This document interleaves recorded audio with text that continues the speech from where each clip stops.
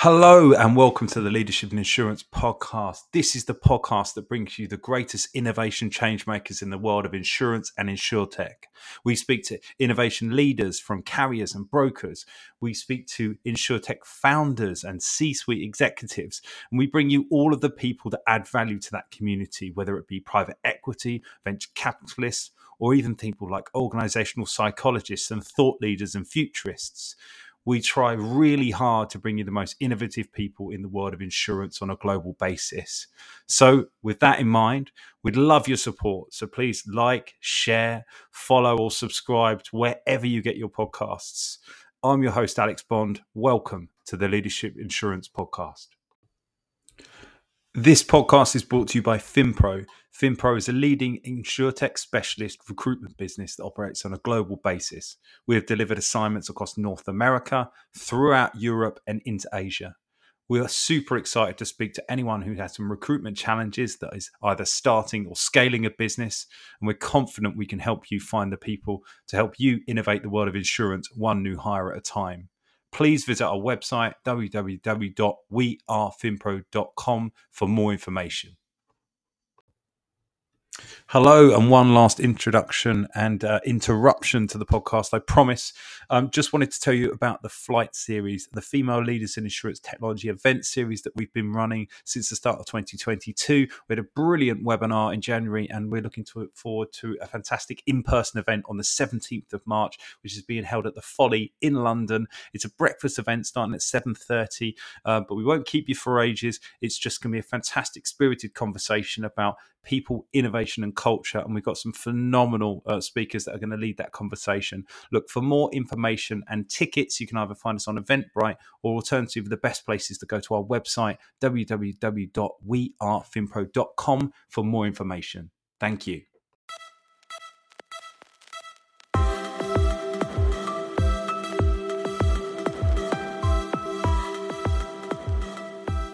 Good morning and welcome to the Leadership and Insurance Podcast. I'm your host, Alex Bond, and I'm very lucky today to be joined by James Cowen of Humn.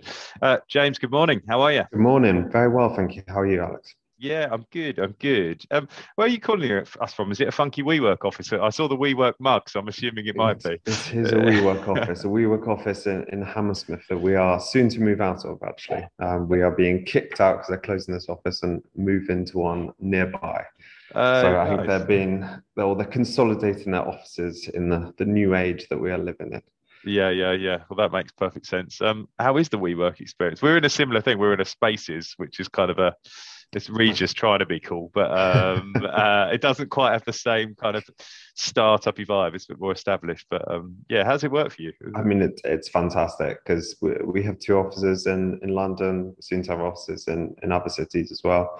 And just the flexibility of being able to ultimately, have some of your staff in the office at any one time. They can also go to different offices. So in some instances, because my home's in Battersea, I go into the Waterloo office and just base myself there just for a bit of peace and quiet away from the family, as it were.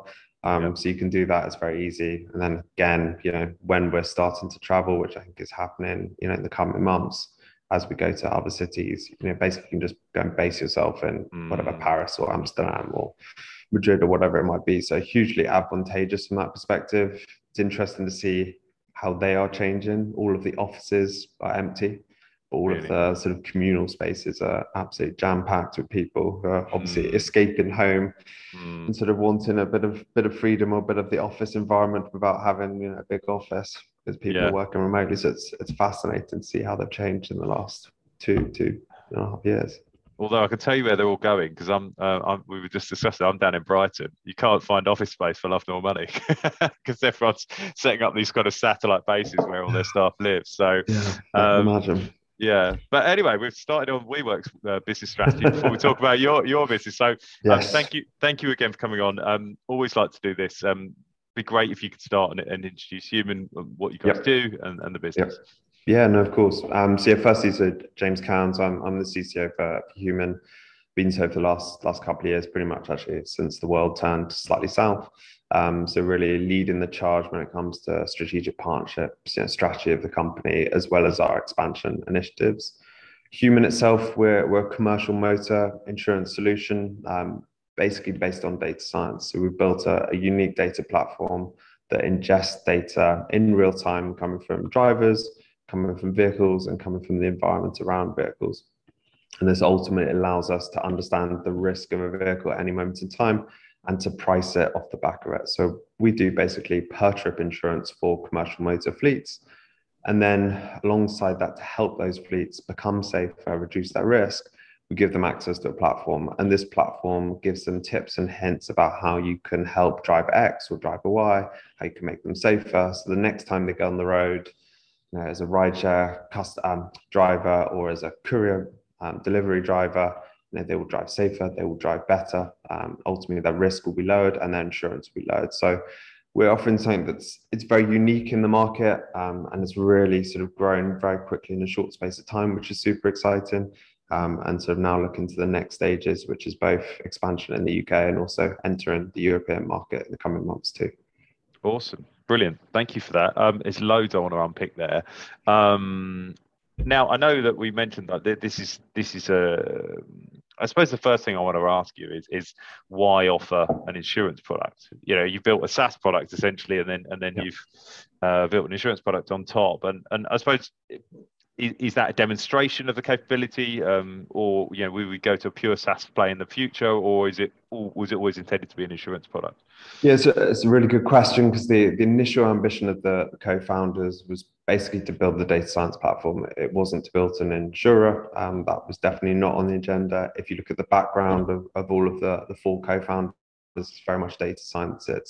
They've been building, or they built data platforms for hedge funds, banks, credit bureau agencies.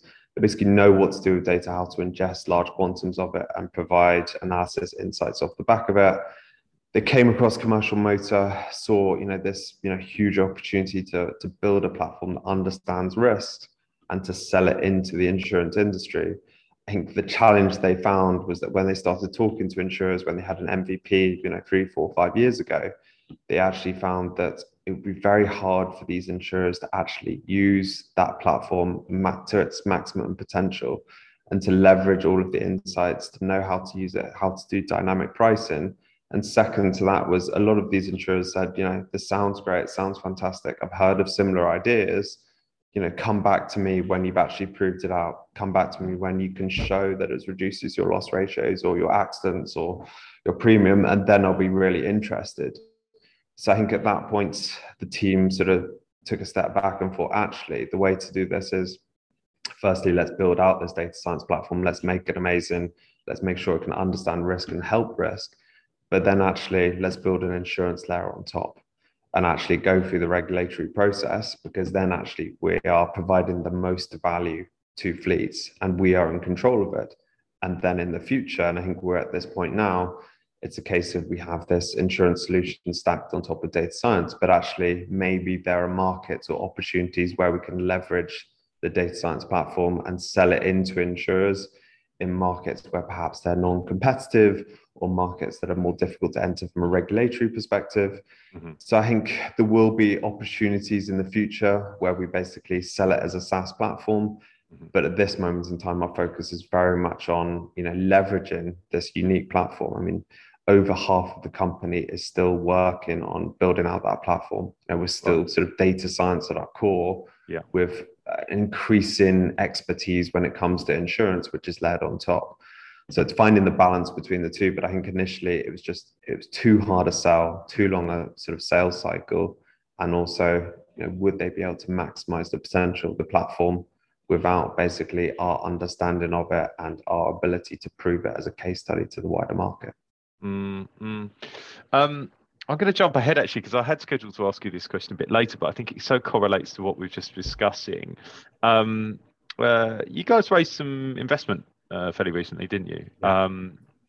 And I wanted to talk to you about that process. Generally, I'm always interested in that process, but particularly, and it might be unfair of me to ask because, UK-based company, and I'm sort of going to ask that UK versus US thing. But it seems to me that the culture of investing in the UK is that you have to prove your hypothesis before you can raise money. That doesn't seem to be so much the case in the US. If you've got solid, idea and you can tend to run with it a little bit earlier. Is that something that you found? And I suppose how do you feel about that as a sort of business? I don't know. It plays to my sensibilities, but I can understand the frustrations of it as well. Yeah, I mean, it's a really good question. I think it's absolutely correct. I think, there's definitely a difference between the US VC market and the UK or European VC market. I think the gap is closing. I think in the last 2 years, there's been a huge amount of VCs coming over from the US, setting up offices, having a number of partners based over here, and really targeting European businesses, because I think they've seen a lot of successes, unicorns, and obviously a lot of people in the space as a whole. So there is a closing of the gap, but there is definitely a difference between a UK or European company where I think you have to prove yourself a lot more. As you say, you can't necessarily just come to the table with a sort of pure idea and perhaps really good experience from some of the co-founders. I think here you actually have to have some kind of data points, some kind of validation, and interest from a big contract, whatever it might be. Whereas in the US, I think if you're in the right area, the right space with the right co-founders, I think you can raise really large rounds at good valuations on sort of theoretical ideas. But I think that's a lot harder in the UK and in Europe. But I think that gap is slowly closing. I think that gap will close further with sort of European becoming a little bit more US in that regard, and probably the US probably slightly reducing the size of their rounds, the size of their valuations. I think it'll probably slightly fall away as they focus more and more into the European market. So I think it's going to be really interesting. The other aspect that I think is important is, if you want to raise money from a US VC, you need to have some kind of presence in the US. It's very hard to sort of go and raise a round in the US without, being actually located over there or have offices or have significant presence. And I think you can see it with most startups that as soon as they gain traction in the UK or in France or in Germany, whatever it might be, 9 times out of 10, the next market they focus on is the US because of that reason, because then you have access to this pool of capital. The difference for us is, being in a heavily regulated industry, it could be difficult to actually enter the US because regulation is state by state. There are also other challenges associated with that in terms of commercial motor, which means that for us, our focus, for the next 2-3 years is really on UK and Europe. So therefore, we're slightly restricting ourselves in terms of, we can't access, big West Coast VCs that are over there that need a presence in the US. And we need to focus on, European ones. I mean, to date, it's worked, really well, but it definitely restricts you in such a regulated industry as this. Whereas if you were, selling candy bars or, selling rideshare, I'm sure we'd be in the US by now. That's interesting, because I was thinking as you were talking that did the kind of, I don't know if it's fair to say it's a pivot, but the evolution of the business from SaaS through to kind of an insurance play, surely that therefore had a quite big impact on the investor pool that you go out to, the types of investors you were going to as well. Yeah, I mean, as a result, we're focused predominantly on, I suppose, ones that understand insurtech. And the second aspect to that is ones that understand, commercial motor. We've got investment from a number of, insurtech investors, strategic investors that understand commercial motor, like Shell Ventures, for example, that are super excited about, what we can do in the commercial motor space, which is obviously a space they know, pretty well. But our focus has been on that. Alongside it, I think, which is interesting is we picked up a lot of sort of private equity money, which I think is helpful as we go to the next stage. You probably saw at the end of the last year, we acquired a company in the UK, a traditional MGA called Walsingham. So we have this ambition in terms of organic and inorganic growth, which I think is, again, different to a lot of players in our space, especially at our size of a company. So we've built out a nice pool of capital that's both private equity, it's both insurtech related, and then sort of more strategic, as well as some of the sort of pure financial investors that you just generally pick up along the way, but really helpful when it comes to understanding how we scale this business, how we look at an exit in a number of years' time.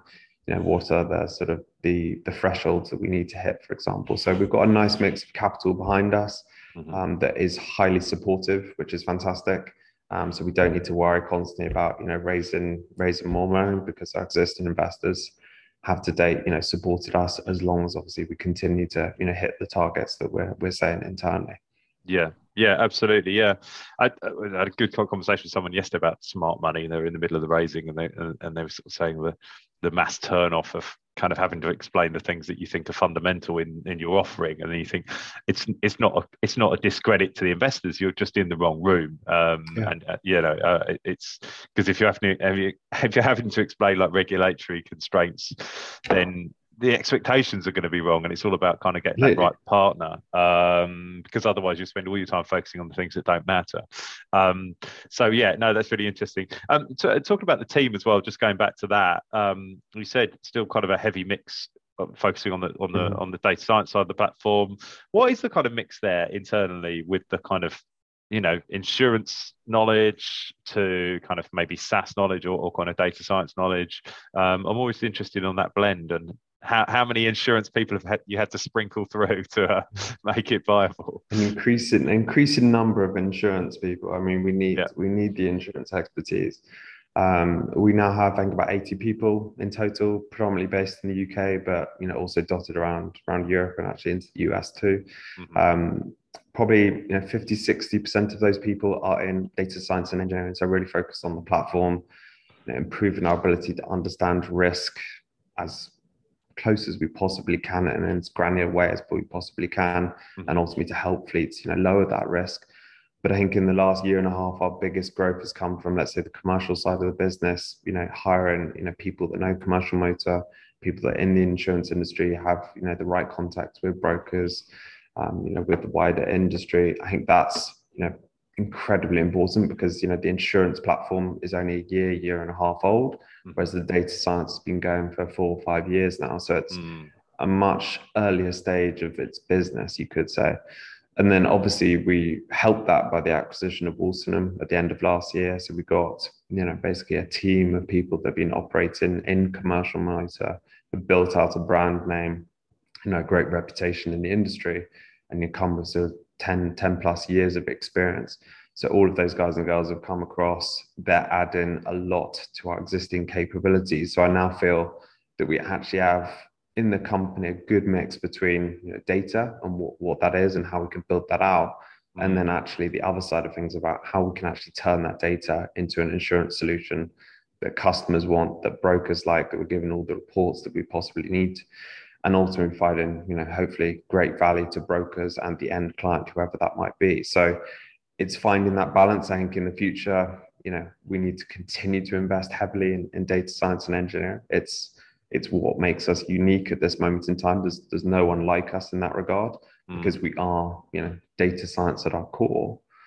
But also at the same time, we need to make sure that we are an insurance company. We have all the regulation, the GDPR, all of that good stuff that goes with insurance. Make sure we're working with capacity providers, reinsurers, brokers, clients, and all of those things. So it's a nice mix between the two.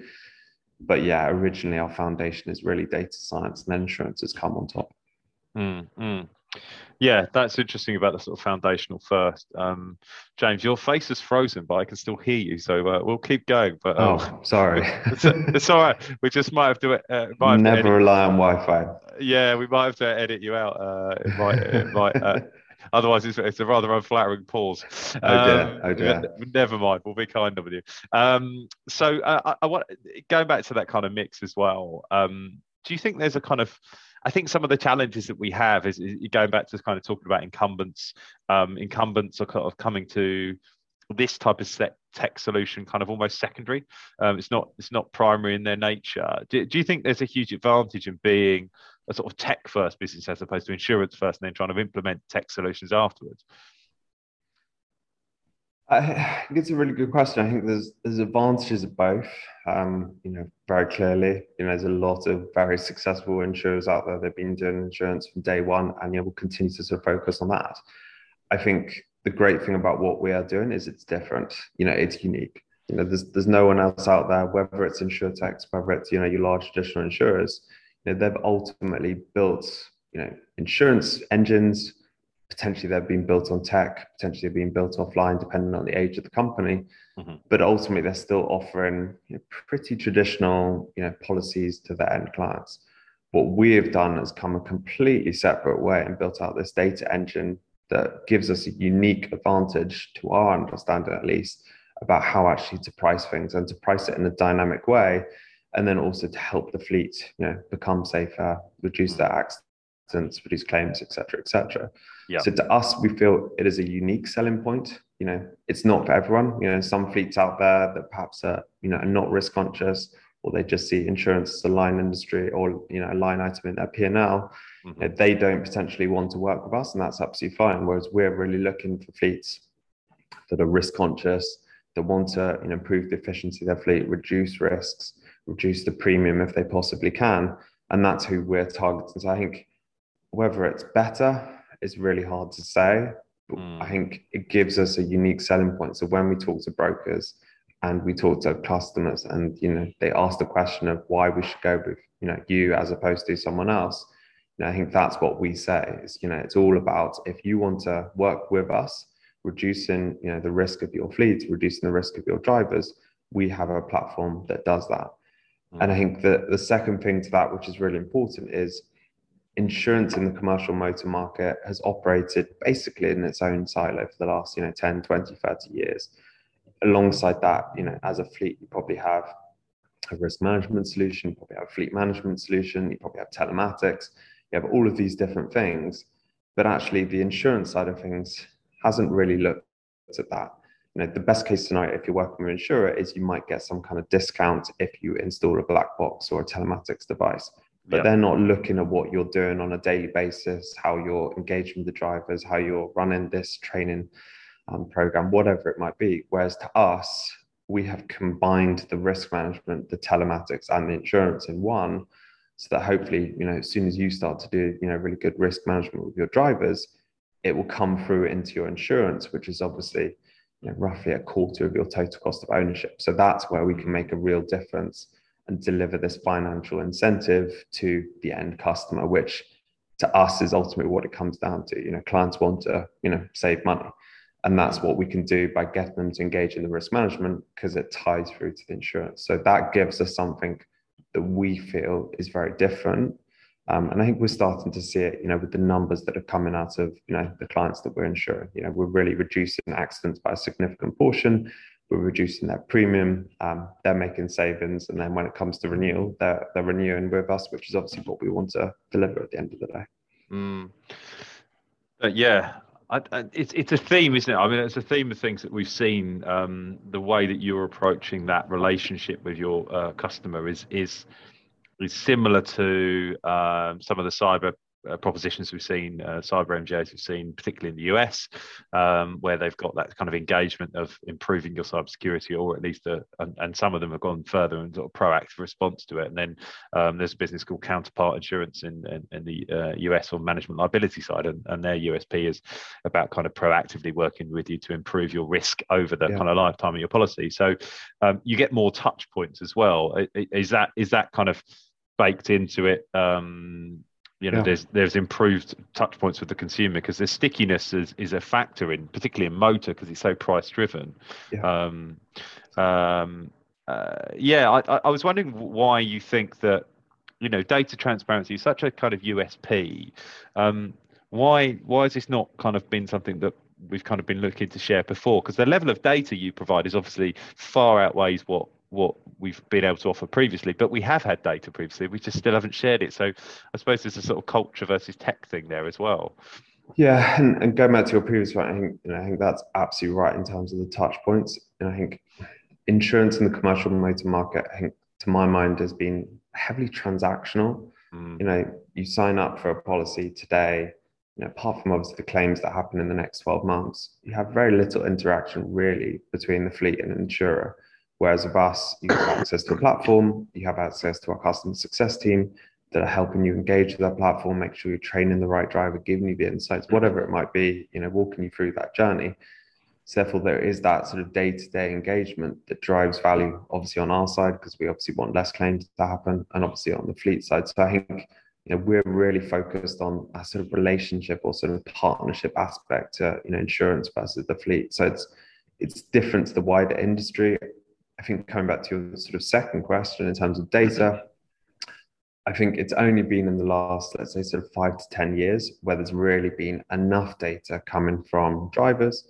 We, for example, are looking at data coming from various rideshare platforms. So we understand who the driver is, where they're driving, how they're driving, quality of those rides, whatever it might be.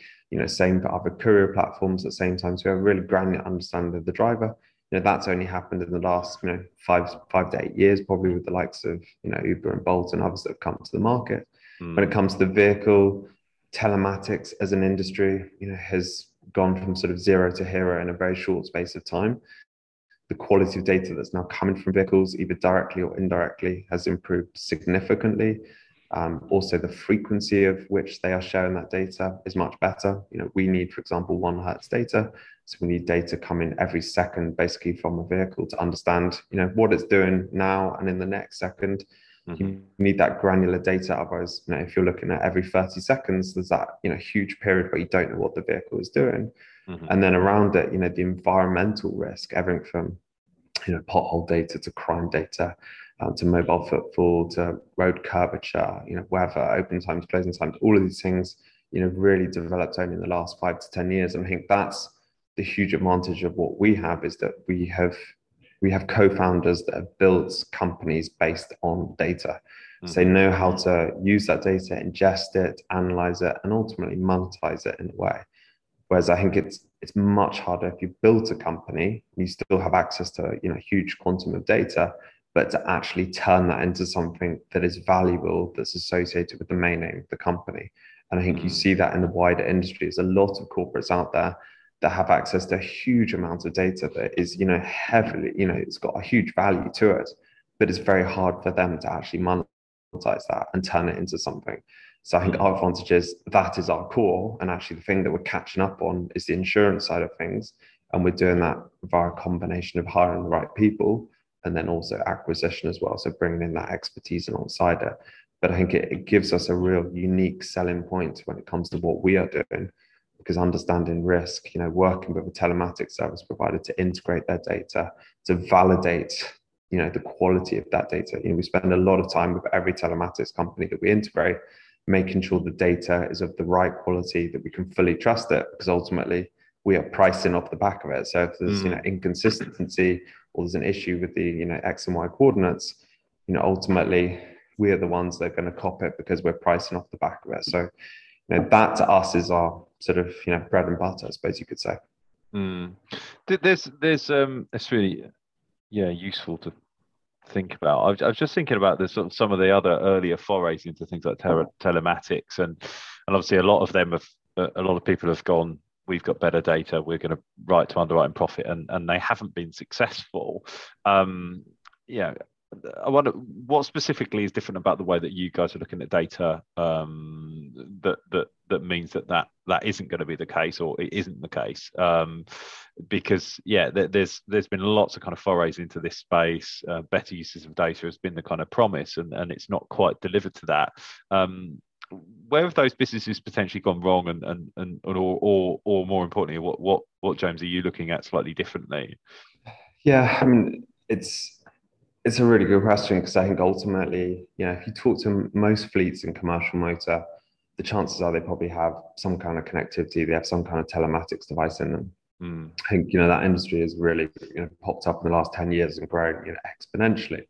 But I think the challenge is, those telematics companies have, not promised, but, said that fleets will save money coming from fuel cards, coming from insurance, come from a better performing fleet. But I think the challenge is tying that through to the actual end data is very difficult when basically the commercial motor market operates in a number of different silos.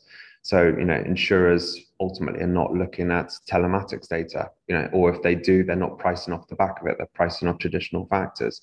So therefore, for the telematics industry as a whole, it actually is pretty problematic for them to prove value with third parties and with fleets.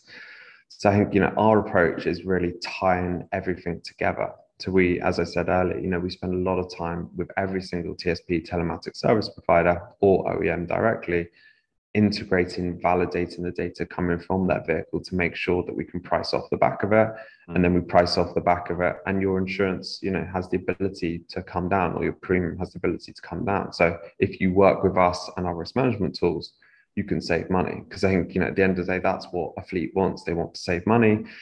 That's the key thing. It's driving their P&L, it's driving their return, whatever it might be. So I think from that aspect, we're very different to the wider market. The second thing is that a lot of telematics companies are sharing third-party events with insurers, but again, those insurers aren't necessarily looking at it from a pricing perspective. They're just looking at a general sort of risk scoring or sort of risk understanding of the fleet. Whereas to us, that really is the core of what we're doing. And because we are layering that on top with driver data, with geospatial data, and we're not looking at third-party events coming from a telematics provider, we're looking at the raw data. It gives us this real granular understanding of risk that we are so confident that we can A, price it, and B, can help a fleet reduce their costs by targeting things that we're seeing, trends that we're picking up. We're picking up that this vehicle actually is trending towards a crash because of reasons X, Y, and Z, and this is how you save it. So I think that is what really gives us an advantage, is that we are using all of that data and all of that telematics, bringing it into something that saves money for fleets and really ties it together naturally, because they can see it. You can open up the platform today as a fleet, and you can basically see the action that you took last week, and you can see how your premium has dropped from £2,000 to £1,900 or whatever that number might be. Yeah. So you can actually see, and you can then show your CFO or your MD or whoever it might be that the work that I've taken last week with these group of drivers is making a real difference. Whereas I think that is very hard for you to do if you're just looking at a risk management solution or system, because you can say, yes, I think I've reduced fuel costs here, or maybe the fleet has been more efficient, but how do you actually quantify that? No, I think it's a really important point, and it's the quantifiable stuff. But I was thinking about the richness of that relationship, and obviously we talked about stickiness of customers, but I don't know if I shared this with you, but I used to work in the glamorous world of motor fleet claims when I first left university. Interesting. I did that classic thing. Came out as a grad, had no idea what I was doing. There happened to be a really big RSA office in my town, and I think the week I was sort of finished at university, they said, "We are hiring," and I walked in and they offered me the princely sum of, I don't know, probably £18,000, and I thought, I'm loaded, let's go. Yeah. And but what always struck me is that we worked on specific accounts, and I was fortunate enough to be in some of the sort of claims relationship management meetings, and if I look back now, we had so little data to share with them, and actually from a company point of view, and I know this is not the purpose, but you'd be like the whipping boy, because essentially it was always like they were always unhappy. There was always like, right, well, we've had this many claims, it took you too long to get this together, and what could you do better, and can we save money? And there was nothing that we had to sort of share back to say, well, actually, your drivers are always breaking the speed limit, or your vehicles aren't being serviced very often, or we just didn't have information. So as a result, it was a negative relationship always, and it was always an imposition of power, a disadvantage. And I'm not saying it's using that information to put yourself in a position of power, but it was more actually that if you feed back as to why things haven't happened, I think about my role. I'm an executive search consultant. Sometimes, unfortunately, it doesn't go brilliantly. If you've got the data points to say, well, look, this is what we're doing wrong, and it might be that we're taking too long to interview, or we're putting too many stages in, or we're making offers that are below market rate. All of that is only helpful if I can present you with all the data, because we can go, look, we can quantify that. So that kind of relationship becomes much more valued as well. And that's what all I could think about you saying that. It's like that information, even if it's information you don't want to see. Yeah. I think that's equally as important as, the bad information. Yes. Whether it's claims or whether it's a driver that's performing terribly and is costing you a lot more. Yeah, I think that's actually one of the most amazing things about our platform, is that a lot of the fleets that we talk to and the insights that we're giving back for our customer success team is to go, no, that driver's one of our best drivers. No, he or she is, doing terrific. He's picking up a load of passengers, dropping off parcels, whatever it might be. We go, actually, just have a look at this, data. And, a couple of weeks later, they actually twigged that a lot of their best drivers are their worst drivers because they're driving like crazy to pick up the next passenger or, drop a parcel or whatever it might be.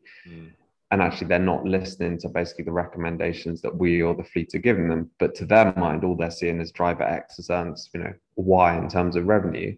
And that's terrific. But actually, that driver has, crashed into a third party, has, knocked over a bicyclist, whatever it might be, and it's costing them a lot of money on that side of things. So I think it's that ability for understanding of transparency, to see what's happening, to be able to, dig into any particular claim, to dig into any particular driver, see how they're driving over a period of time. Whereas historically, what do you have? You don't know how the premium is being calculated on day one. You might have a rough understanding of some of the claims through the third party in terms of what's going on, but you probably don't exactly know where it is in that claims journey. And when it comes to your renewal, you don't really know if your premium is going to fall by 5% or increase by 10%. Whereas, what we're trying to do is say, here's everything about your fleet. Here's everything about every individual trip. This is what we're predicting the premium will be next week, next month, last week, last month. This is what this driver is doing, and this is what you should do about it.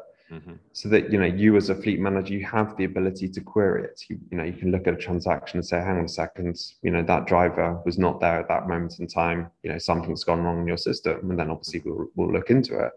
But just giving them the ability to look at all that information is critical. And again, obviously on the claims side, it gives both the fleet, our claims team, and our sort of third party just immediately a huge amount of insight about, what the claim is, where it happened, what did the third party say, what's the status of that claim, what is the information that we've seen, what's the history of that driver, is this their first claim, is their seventh claim in the last 12 months, time of day, all of these different things. So at least, you immediately have that understanding. And when you call that driver and you speak to them, you have an understanding, you know what roughly happened, and you're just confirming with the driver that, it's their mistake or, third party's mistake or whatever it might be. So to us, transparency is really critical, both in terms of data and in terms of pricing, and giving them that sort of full understanding of what is going on in their fleet. I was thinking as you're saying that, it's like that, I was thinking about how did we used to find data, and some of the ways, most of the time we were getting data from the driver, and it was their perception of what happened. And I do think with your system, we do potentially miss some of the best parts of the claims process, which is reading claims forms from drivers and saying, you was just to put what was at fault. And I always remember one that came in going, swerve to avoid a badger who was at fault, the badger. Badger probably was, to be fair. It probably was. He probably doesn't have insurance.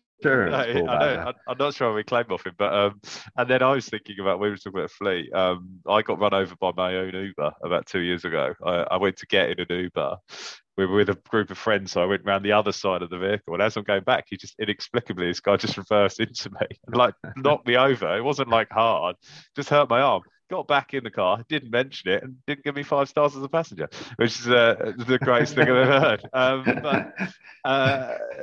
But I'd love to see that claim form from him. That would be my fault for stepping behind the car. But no, I think taking the mystery out is what most people, because it's a lot of insurance's problem, is that it hides. The pricing's not transparent. People don't understand why the pricing's gone up. There's no engagement along the way. We have no information. I talk about it all the time, and I've bored people to death with it. I run a small business. I have my own insurance. I need professional indemnity cover. I'm always asked, how much cover do I need? I was like, I don't know. I've got no idea. I don't know what the average claim is in professional indemnity for a small recruitment business in the UK. I've absolutely no idea. So if you tell me that's what, so it's just this culture of transparency is so welcome from a client perspective, I would imagine. So, and it also, I think the other thing that it links for is, our primary distribution channel is brokers. So at the moment they're liaising with the customer, and they might have a quarterly report or something they share back with the customer. With us, we can share insights back to them about how their fleet has, how their customer has performed, work that they've done, work that they can do going forward, so they can provide added value again back to the customer. So again, I think it helps them as a distribution source, that they can liaise with the customer and add value through their channels, as well as obviously us in our direct relationship with the customer. Mm. And then hopefully when, the next customer of theirs comes up to renewal, they obviously sort of promote us in terms of, potentially insurance opportunity. But I think it's really interesting coming back to sort of, choosing insurance. To me, when I choose my own insurance, it's a question of price. Mm-hmm. And what has the claims experience been like? Those are the two things to me. When I choose my next building and contents insurance, I had a really good claims experience recently, so 9 times out of 10 I'll probably go back with them as long as their price is half decent, because I want to know where the claim is, what's happening. Yep. Is it third party, is it my own fault, whatever it might be. So I think the more transparency in the industry, obviously to an extent you don't need to know everything, I think will really help, and ultimately will help them work better with clients and brokers and all of the end consumers. Yeah, completely. Really conscious of your time, so I'll sort of get things towards a conclusion. I just wanted to ask you a couple of things about Europe. Obviously, you've made an acquisition. Are there more acquisitions part of the strategy to go into Europe? Is that on the agenda? So at the moment, we have a sort of dual approach. So we have organic and inorganic. We've obviously completed our first acquisition. We're looking at additional acquisitions. Primarily at the moment in the UK. That's our focus. That's where we feel we can make the most difference at this moment in time. Uh-huh. We're launching into Europe. Hopefully at the end of next month, so the end of March, sort of leading into April. We are targeting Germany, Netherlands, Spain in sort of phase 1, and then phase 2 will be Italy and France, and that should all be live this year, which is super exciting. So that's an organic approach. We've got great capacity behind us that's going to support us on that journey. And I think the great thing is we've now learned a huge amount in the last year and a half in the UK in terms of, I think we now have about 60,000 vehicles on the platform. So we have a large quantum of data going through it on a daily basis. So we can take all of those learnings and all of the learnings around how we actually communicate to brokers and to customers about our proposition and take it into Europe. But we feel Europe is a huge opportunity because in many ways it's perhaps more traditional than the UK. So at the moment, Europe is very much focused on organic strategy. In due course, of course, we could consider sort of the inorganic routes alongside that. But at the moment, super excited about launching across those markets and hopefully bringing the same value that we've achieved in the UK over into Europe. Amazing. James, I think it's a lovely way to conclude the podcast. But I've started doing this now, which is doing myself out of a job. But presumably you're launching and hiring. How should people best connect with you? Can they reach out to you on LinkedIn? Are you active of course. on there? Yeah, active on LinkedIn. So please do reach out. We're always looking for great people from across the insurance industry, commercial, and also let's say data science and engineering. So please do reach out. We obviously have our careers page as well. So we have a number of roles out there, and we're going to be hiring more and more, whether in the UK or into Europe. So please do reach out, contact us, leverage the careers page. But thank you very much, Alex. It's been great talking to you about insurance and all things that we're doing. Awesome. Thank you so much, James. I really appreciate your time. Thanks again. Take care. Cheers, pal. Bye.